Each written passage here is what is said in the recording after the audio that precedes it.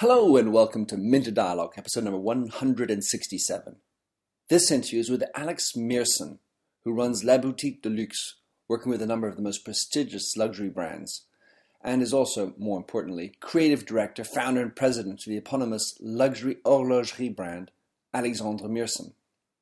In this conversation, we talk about the creation of this luxury brand and explore and unpack the digital marketing strategy specific to his luxury segment.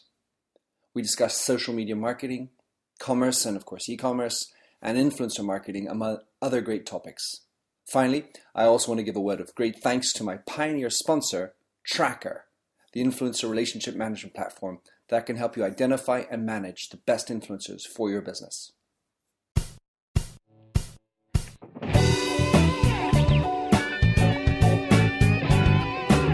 Welcome to the Minter Dialogue podcast, where we discuss brand marketing with a focus on all things digital.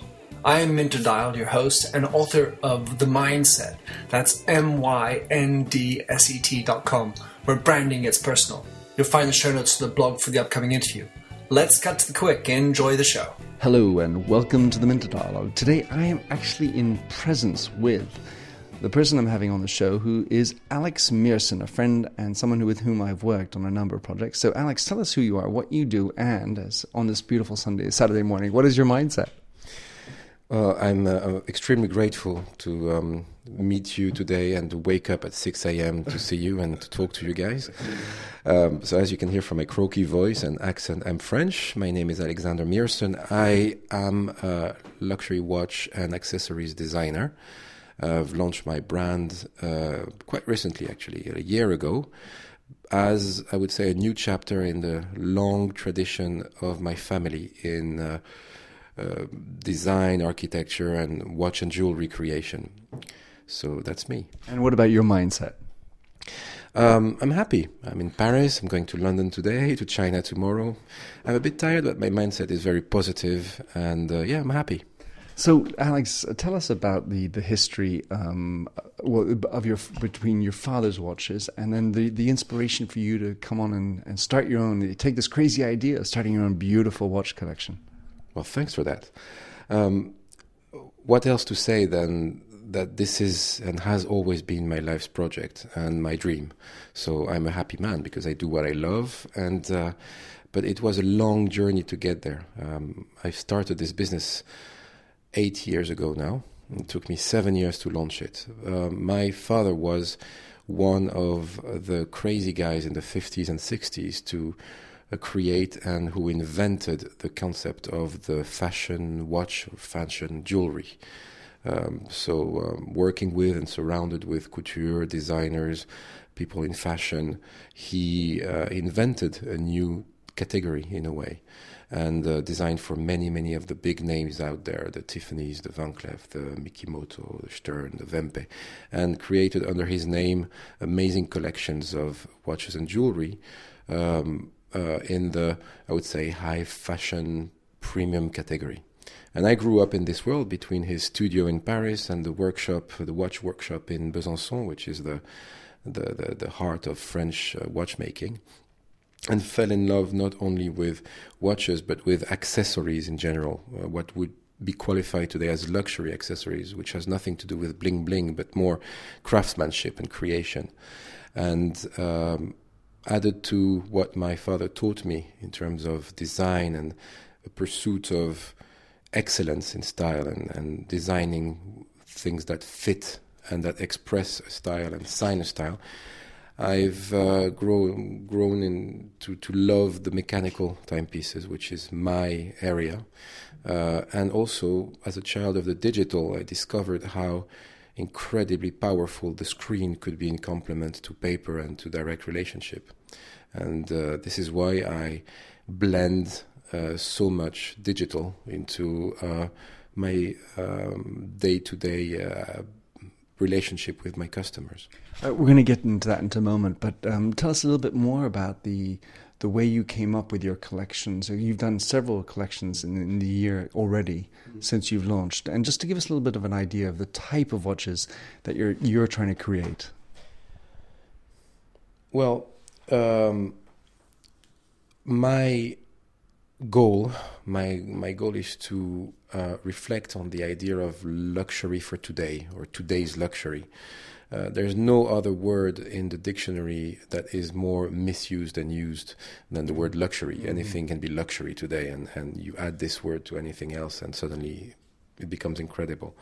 But for the last 10, 15 years, I've had the privilege of working for some of the most iconic luxury brands around the world, more than 30 of the big maisons de luxe, as a consultant. And growing up in one of those, in a maison de luxe, I have been constantly challenged and constantly impressed by the concept of creation. And my goal is to create beautifully crafted but modern timepieces that express my vision of today's luxury, which is all about understatement, art in detail, and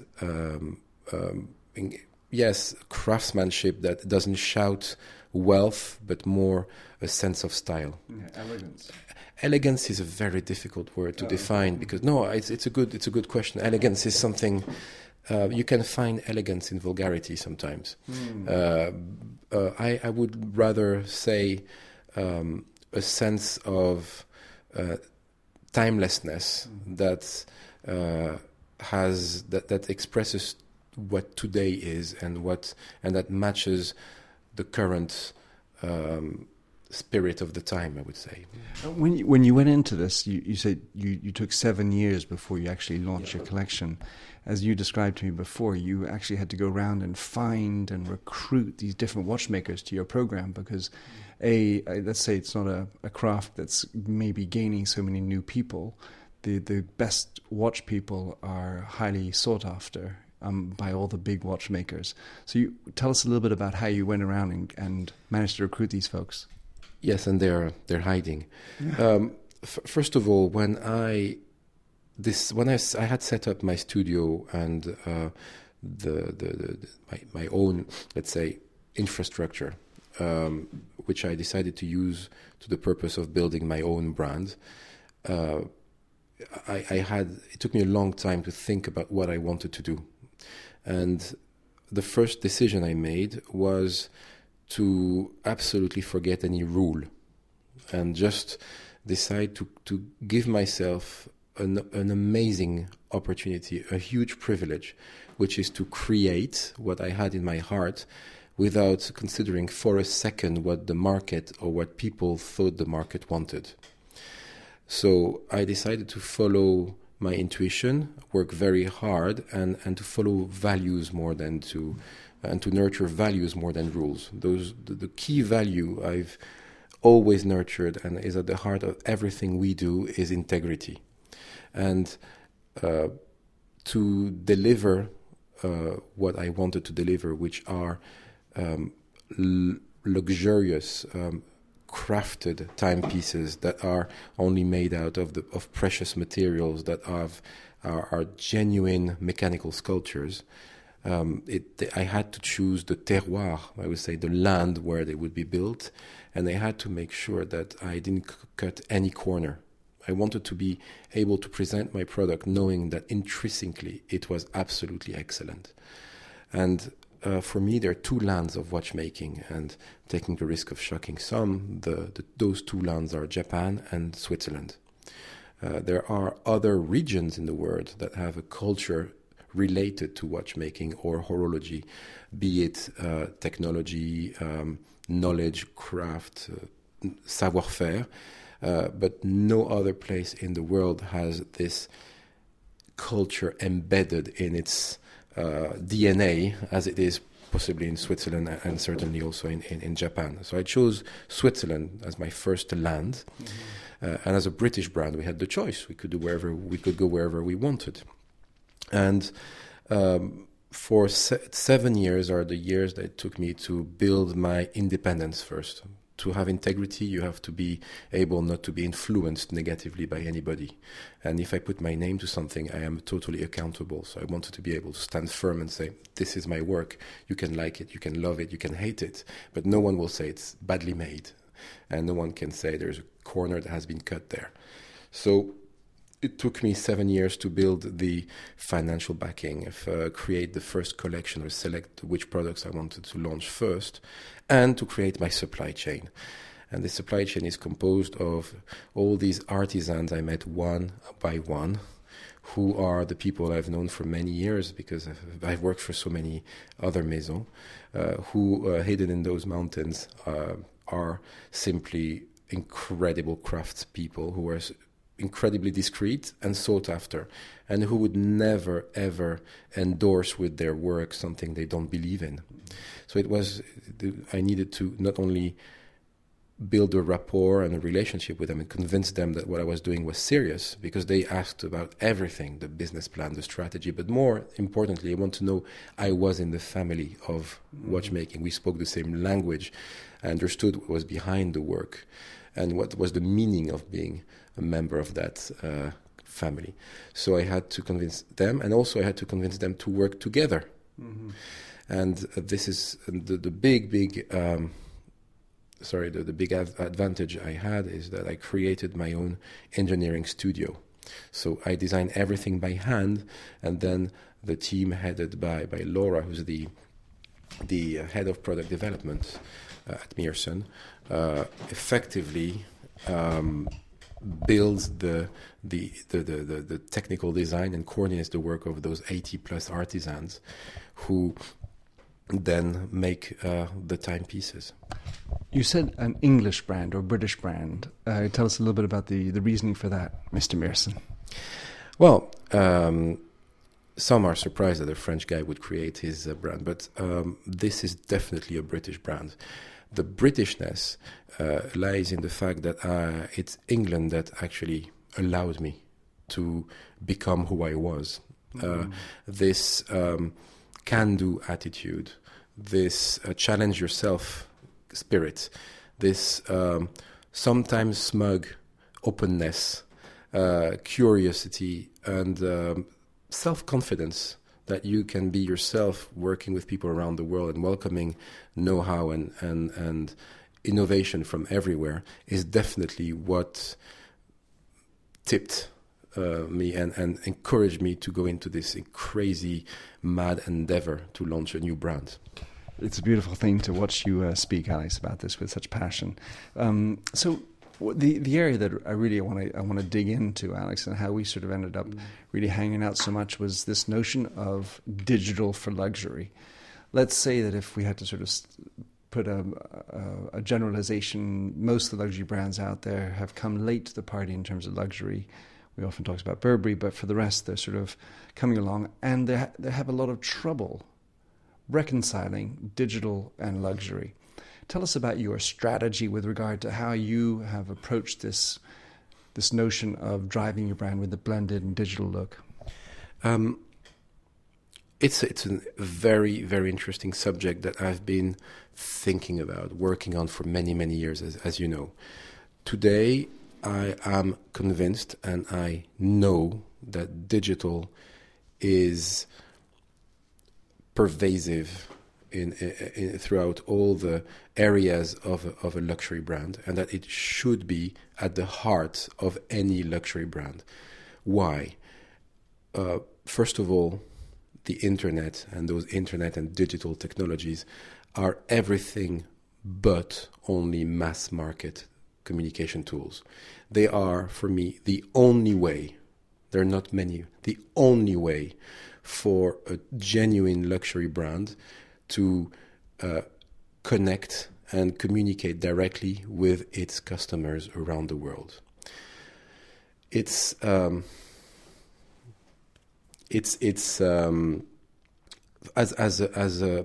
a brand, I try to recreate and to create the modern maison de luxe.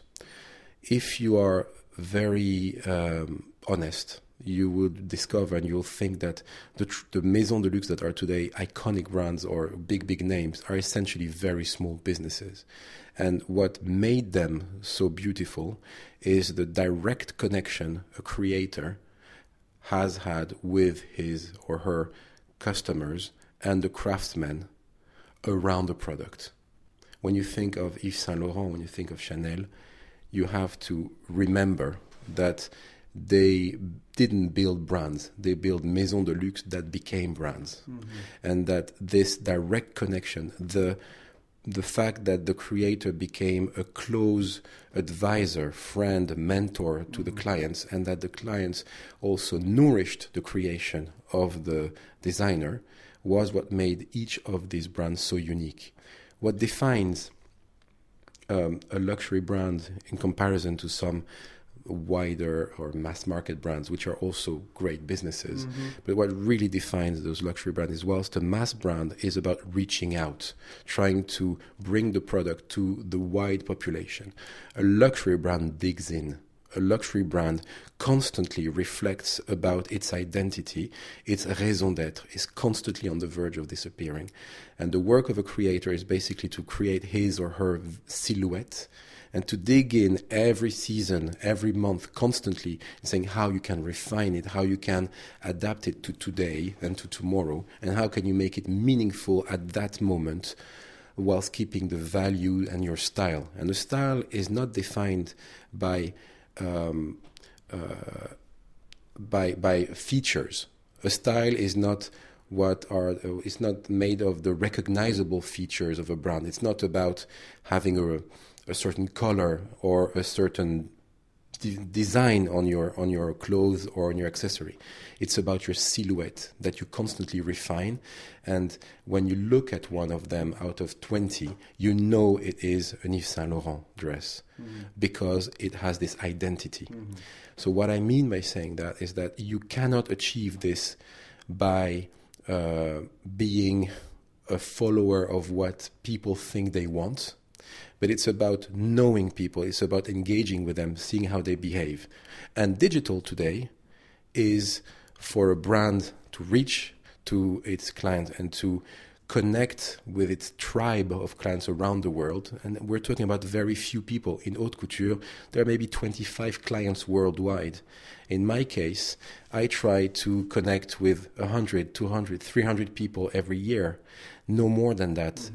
And the internet is the only way to do this. Right, so it makes, I'm going to spark off on another component of the conversation, which is when you have Christian Dior or Yves Saint Laurent running the brand, or Alexandre Miersen running the brand, you incarnate the brand, you are the brand, you're the person who knows your customers, you're the one in this case who's also driving the digital agenda and the communications that are happening with your customers. But as night will follow day, successful luxury brands grow. And next thing you know, the creative designer, director decides to part ways, retire, do other things.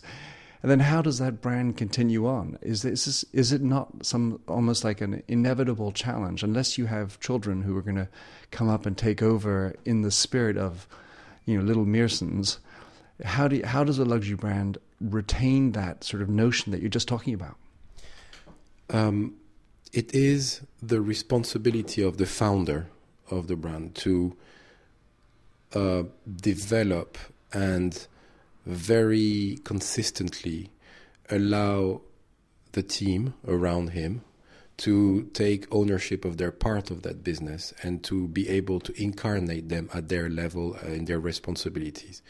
I have absolutely no issue in being represented by any of the members of the team today.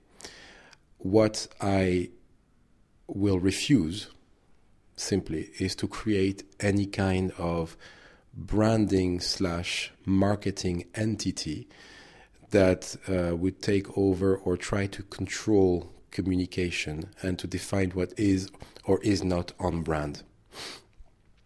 And it is my ambition to remove any kind of filter or gimmick that would become an impediment to this genuine line of contact with my clients. Why do I say that? Because when brands have become those behemoths in some cases, they've started, first of all, delegating their distribution to third parties in their growth in the process. Mm-hmm. Some of them have, not all of them, and have therefore lost control over the direct relationship with their clients, have become driven by marketing and branding teams that know how to say no more than to say yes. So they've lost a lot of their boldness and replaced boldness and creativity by a sort of arrogance or playfulness, or fake playfulness, because it's very artificial. Mm-hmm. And then the brand becomes messages more than products and a genuine creation. This is not a general element at all. When you look at some of the big brands who've controlled their communication and their distribution, this is not the case. But what I think is coming back today, and what I see really coming back into play, and I admire, are the brands that resist the temptation to grow too fast, mm-hmm. and are supported by financiers that understand the long cycle and rhythm of luxury brands. Again, I'm only talking about real luxury, and luxury brands are much smaller than they seem, mm-hmm. so it's a different business objective in a way, and resist the temptation to grow too fast, mm-hmm. and to create filters and gimmicks and guidelines which will block this genuine relationship. You can understand when the founder has disappeared, or when the creators become employees in a way, mm-hmm. That you would want to create some sort of theme and style and tone of voice to make sure to ensure consistency. It is a very difficult exercise. Mm-hmm. Some succeed, some fail. Mm-hmm. In my case, I would say humbly that we are extremely small. Mm-hmm. It's not our day-to-day problem. And I know that some of my posts on Facebook or Instagram will definitely have a French accent and appear quirky. But it's just, I'm just putting there, this is me. But not me only as a person, but this is me this is how I see the world, and the only way I know to express that is through the design of watches and accessories. And I try to just put it out there honestly. So, Alexandre, we're going to dip back in the skin, but just now you were mentioning genuine relationships and, creating a genuine brand. And I did want to add a little spark for my sponsors, which are called Tracker. Because Tracker is it's a platform that enables you to reach out and create genuine relationships with influencers. It's an influencer relationship management platform that I've been working with personally for the last 2 years. And so what is Tracker? What's Tracker with two AA? It's AA. For those of you who were looking to look it up with a R, not ER at the end. Tracker helps brands plan and execute their influencer program end to end. And that'll help you identify key influencers in your sector, monitor them in real time, what they're doing with their activities to optimize your engagement with them, measure your impact, and manage your relationship with these influencers over time. Especially, they really understand the notion of importance when you're dealing with influencers, that it's not a one-time hit, just like you're saying before. You're building up a long-term relationship.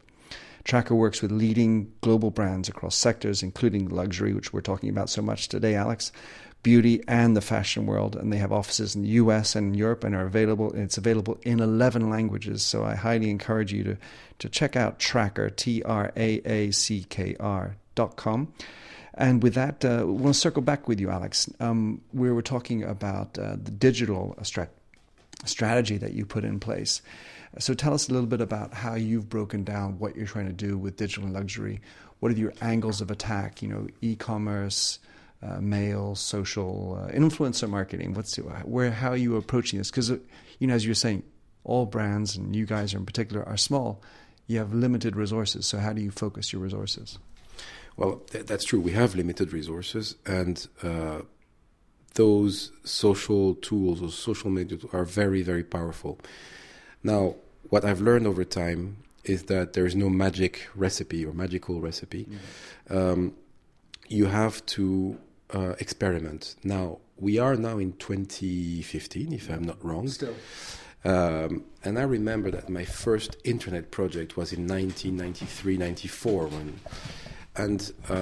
I'm always amused and sometimes annoyed when people tell me, what about those new technologies? What about the internet? How are you going to embrace it?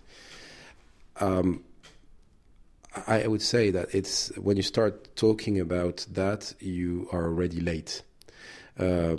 We we have gone out of an intense time of DIY or do-it-yourself in this area. So on one hand, you're not allowed to fail. It's already so powerful what you do. It's already so strong that anything we do will have a direct impact on your business. So yes, you have to be careful and plan ahead, but at the same time, you have to adjust as you walk.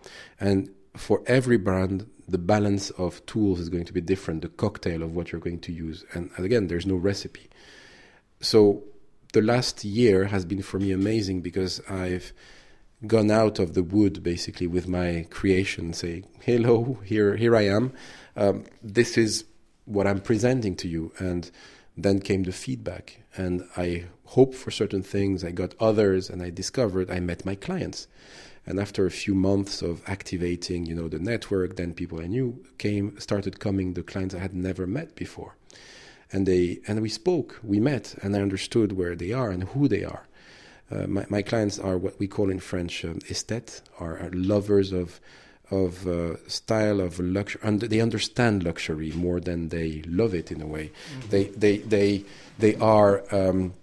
They love the finest thing in the world. They love singularity, exclusivity, not exclusivity that excludes other or make them stand out or shine in a way, but they love the fact that something is made for them, mm-hmm. that it fits them, and they're self-confident enough not to be seeking that into just a brand, but they love the product and what it means, its story, etc.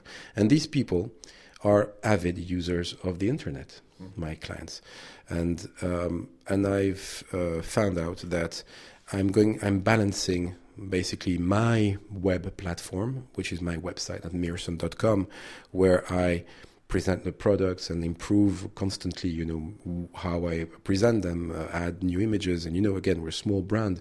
Each picture is very expensive. So, and not the least of which, in my mind, of course, is the Australian rugby player you have spat on the front. Tell us about that as well. Well, I will in a second. He's actually a friend and a client of the brand.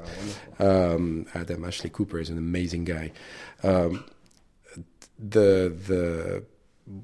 website is basically where I store and publish all my flow of content and stock of information, which is the point of contact where people subscribe and we connect through. And it has three purposes. One is it has to be the destination for anybody who wants to find me.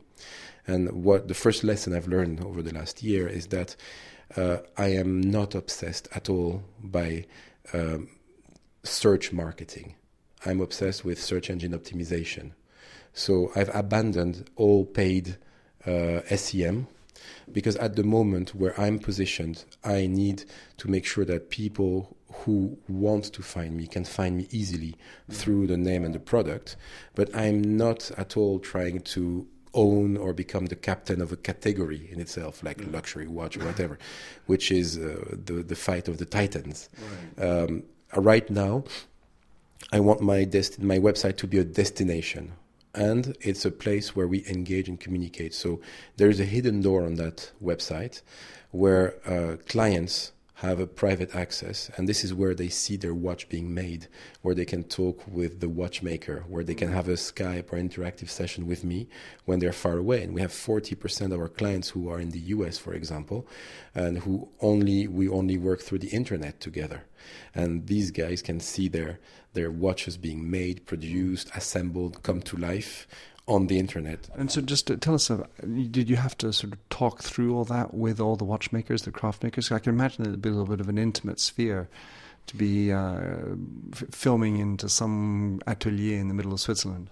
Well, it's very simple. We're friends. I go there, I come, I set up a camera or a webcam, and that's it.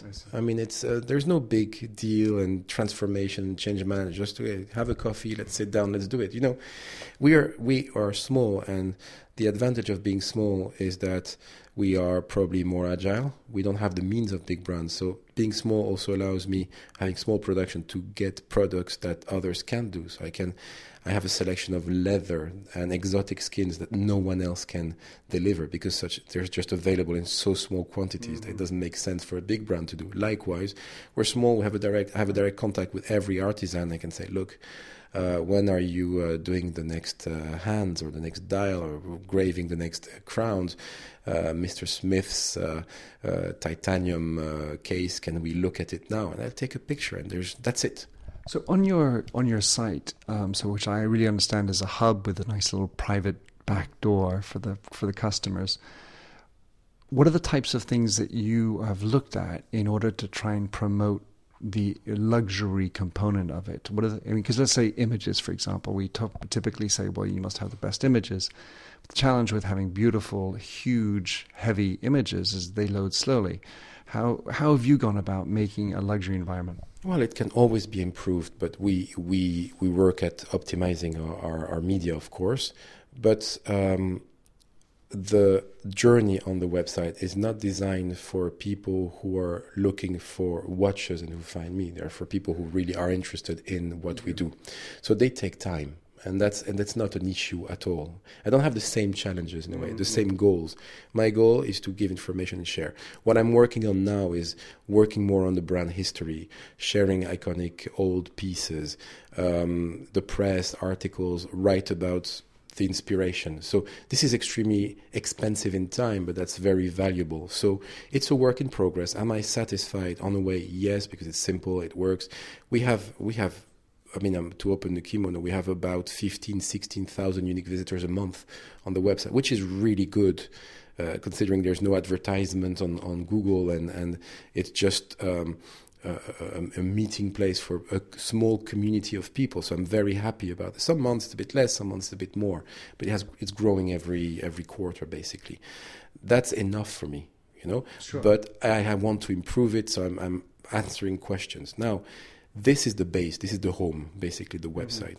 Then we have other, country houses around the internet, and we go where our clients are, and I simply use what's more convenient. And I've tested many tools and channels.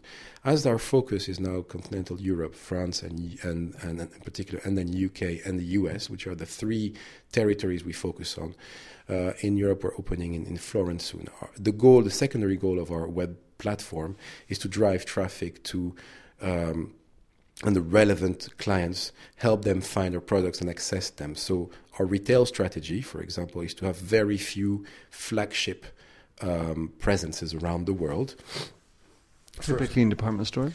Yes. I don't think we aim at having flagship retailers around the world, which are style destinations. It's not about watches only. It's about an expression, a signature of a style, a partner to your style. So the watch amateur or connoisseur will enjoy and really probably be impressed by and that's what they say actually, by the technical aspects and the manufacturing aspects of the watch itself. But our clients are people who are buying singularity, creation, and a personal relationship. So these people are, again, as I say, amateurs of luxury. Mm-hmm. So where better to be than in places like Le Bon Marché in Paris, where it's amazing. We're starting at Luisa Via Roma in Florence, and soon we're also in Manhattan, and soon in other amazing destinations around the world. Because this is a place where we can take the time to engage. Where I go, we meet. Mm-hmm. So we need to make our product accessible for people who want to see them, but also drive traffic to our partners locally. Mm-hmm. That's my goal. We create events. I travel a lot, as you know, but when I'm in New York, I just post a message saying I'll be at the bar of the Nomad tonight at 6:30, and we have 20 people who arrive, and we create a relationship like this. There's no filter. Now, the key tool for that is Instagram. So I've tested many, many tools. The best selling tool I've ever found is Instagram. People actually go to stores and say, I want the Altitude True Blue, and they show the picture to the salesperson, advisor. Then the relationship for me, which is ideal in our case, and again, there's no magical recipe, and I can't, it's not an advice to anyone. What works for us is the couple, which is Instagram, Facebook.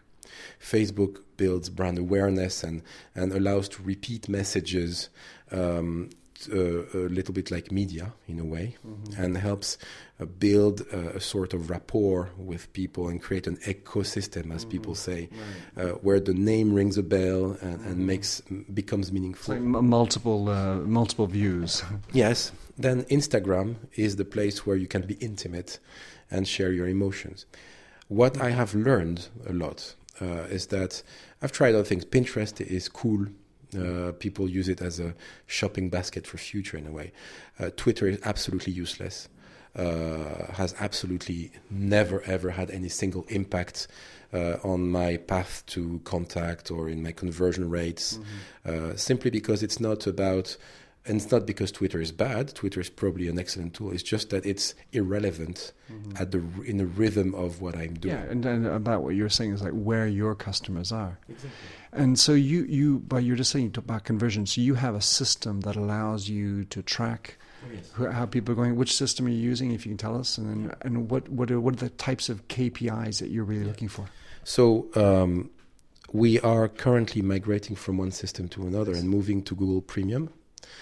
Basically because I want to get out of the aggregated data view that Google Analytics offers, which is great to start, but I need now to really be able to understand individuals' behaviors and allocation of channels. A small brand has to allocate its investment and budget properly, but also I need to understand the behavior and the expectations of my clients. And I know already, for example, that as I told you earlier, now we have people buying watches that we've never engaged with directly before, which is the great milestone for us.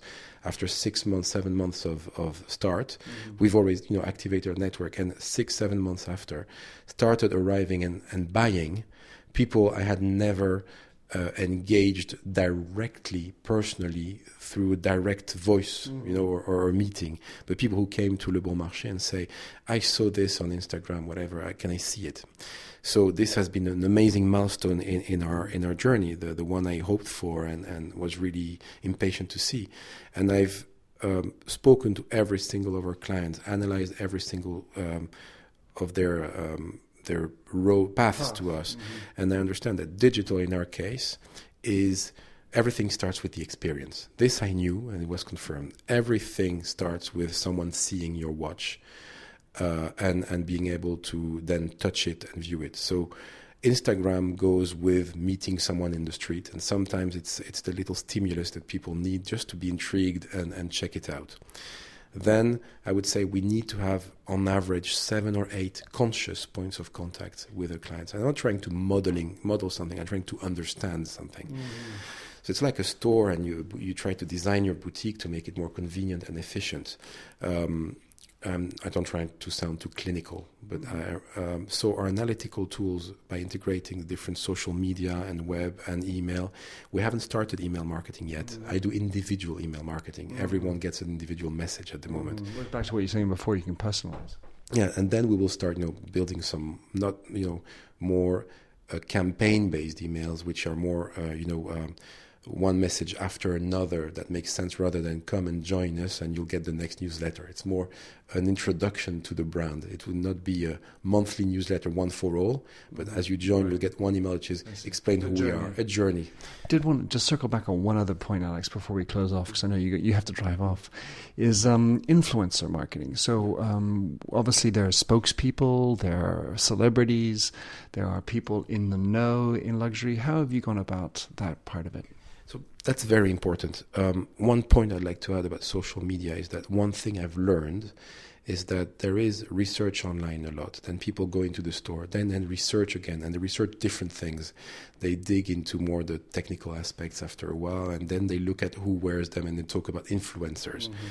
One thing that I've learned that really surprised me very much is that the people who buy the watches may follow, but they never like. or seldom like. In other words, it becomes then extremely difficult to track them. I don't try to track as in to say, oh, Minter has come and like this. This is not the purpose. I try to understand how they use their system. And I've discovered, and I'm not the only one, that I noticed that we have a good engagement rate to all the benchmarks that we have. We do have a good conversion rate, because you're talking about KPI. My conversion I'm targeting are visits to registration, visits to contact, visit to paid, number of catalog page views, and the goals and geographies that I'm targeting more than others. So this is indeed very important. And I'm also looking at online purchase. Online purchase for me today is a request. And as I add leather goods next month and other things, we will add more transactional elements. But I'm not too keen on online direct transaction. Although you put your price in there, so yes, it really does look like you can buy. You just contact us. The transaction happens. I send you a quote, and there's an electronic transaction that happens through the accounting system. It's a different thing, because we have different schedules of payment and personalization. It's e-commerce. It's e-commerce, but it's a different way of doing it. But one thing which is really important is that you cannot track as you would expect other brands, because the specificity of our clientele is that they will come to the store and say, oh, I saw that picture, I loved it, and then you notice they didn't like it. They just go and look. And why do you think they don't like it? I don't know. Some of them are very exclusive. Some of them have very private accounts. Some of them just don't see the point. And also, many people in the luxury market see it as a sign of being a follower, being clicking is very unchic. It debases the whole act. Yes. So that's why I encourage people who try to look at from a luxury as data and analytics to keep this in mind, that they are not followers. You know what it makes me think of, Alex, is that when the other day I was at a rugby match with a bunch of ex-national players for France, so very famous, and I love them. You and I are big rugby fans. Yeah.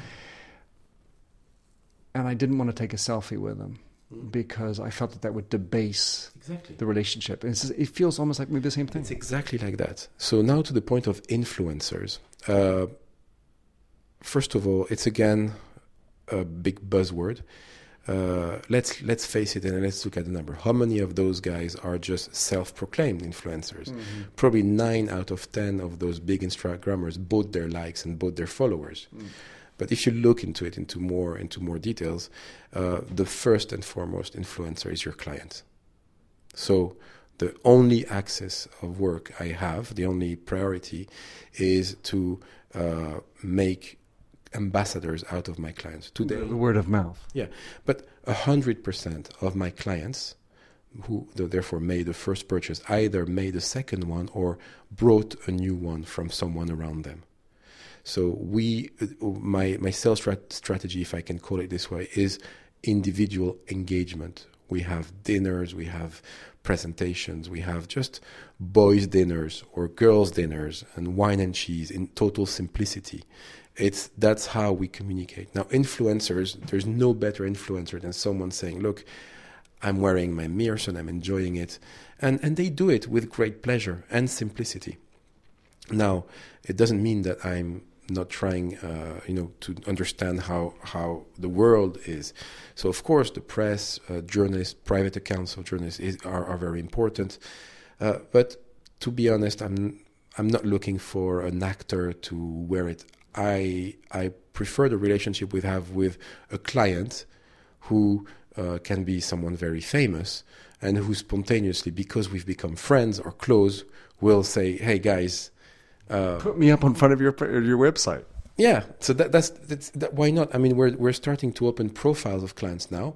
We're going to go live hopefully in a month or two with about 10 or 15 profile of our clients who are either artists or entrepreneurs or big shots in the city or whatever, who are keen to say, be interviewed and tell why what luxury means to them. So that's what we're opening. And they're also opening a blog called artindetail.com, which is going to be a place where people who cultivate art in detail and subtlety and luxury will be able to express what it means to them. I mean, cooks, chefs, artists. And this is possibly the best influencer program one could imagine in my case. Last word, Alex. For anyone who's in luxury and wants to approach digital, what parting words would you have for them to encourage them to do more? Be yourself. Beautiful. Alex, how can someone find you, or what are the best ways? Give us the right URLs and profiles to go and find you down. Thank you. Well, the first one is meerson.com, MEERSON. And from there, you can join us on Instagram, Facebook, and we'll be happy to chat. Bon voyage, Alex. Thank you very much, Minter. Thanks for having listened to this recording of the Minter Dialogue Show. You'll find the show notes on themindset.com. That's mindset with a Y, where you can also sign up for my weekly newsletter at /subscribe. If you like the show, please do rate it in iTunes. That really makes my day. Happy trails, and enjoy Josh Sachs's Painted Fingers. Oh, fill me with all your colors, any different way to rid me of the gray, and heal me with all your imperfections that you mention in your lack of self-security. Oh, I wouldn't care about the art form as long as you would feel warm, wrapped in canvas. Hold me tightly, slowly we would paint a lover's portrait with all your favorite shades, and we'd paint it with our fingers to show the world the way we feel. Oh, the way we feel. Oh, so messy. The ridges in our palms make colors blend and look ugly in the end, but they're pretty in their own disgusting values. We'd hang our portraits in the hallways, make our house guest cringe. Oh, I wouldn't care about the art form as long as you would feel warm, seeing all your colors on the canvas as we paint a lover's portrait with all your favorite shades, and we'd paint it with our fingers to show the world the way we feel. Oh, no, and all these limitations, oversaturation. Let me paint, oh, let me paint, oh, let me paint, oh, let me paint, and I paint a lover's portrait with all your favorite shades, and we paint it with our fingers to show the world the way we feel. Oh, the way I feel. Oh, the way I feel.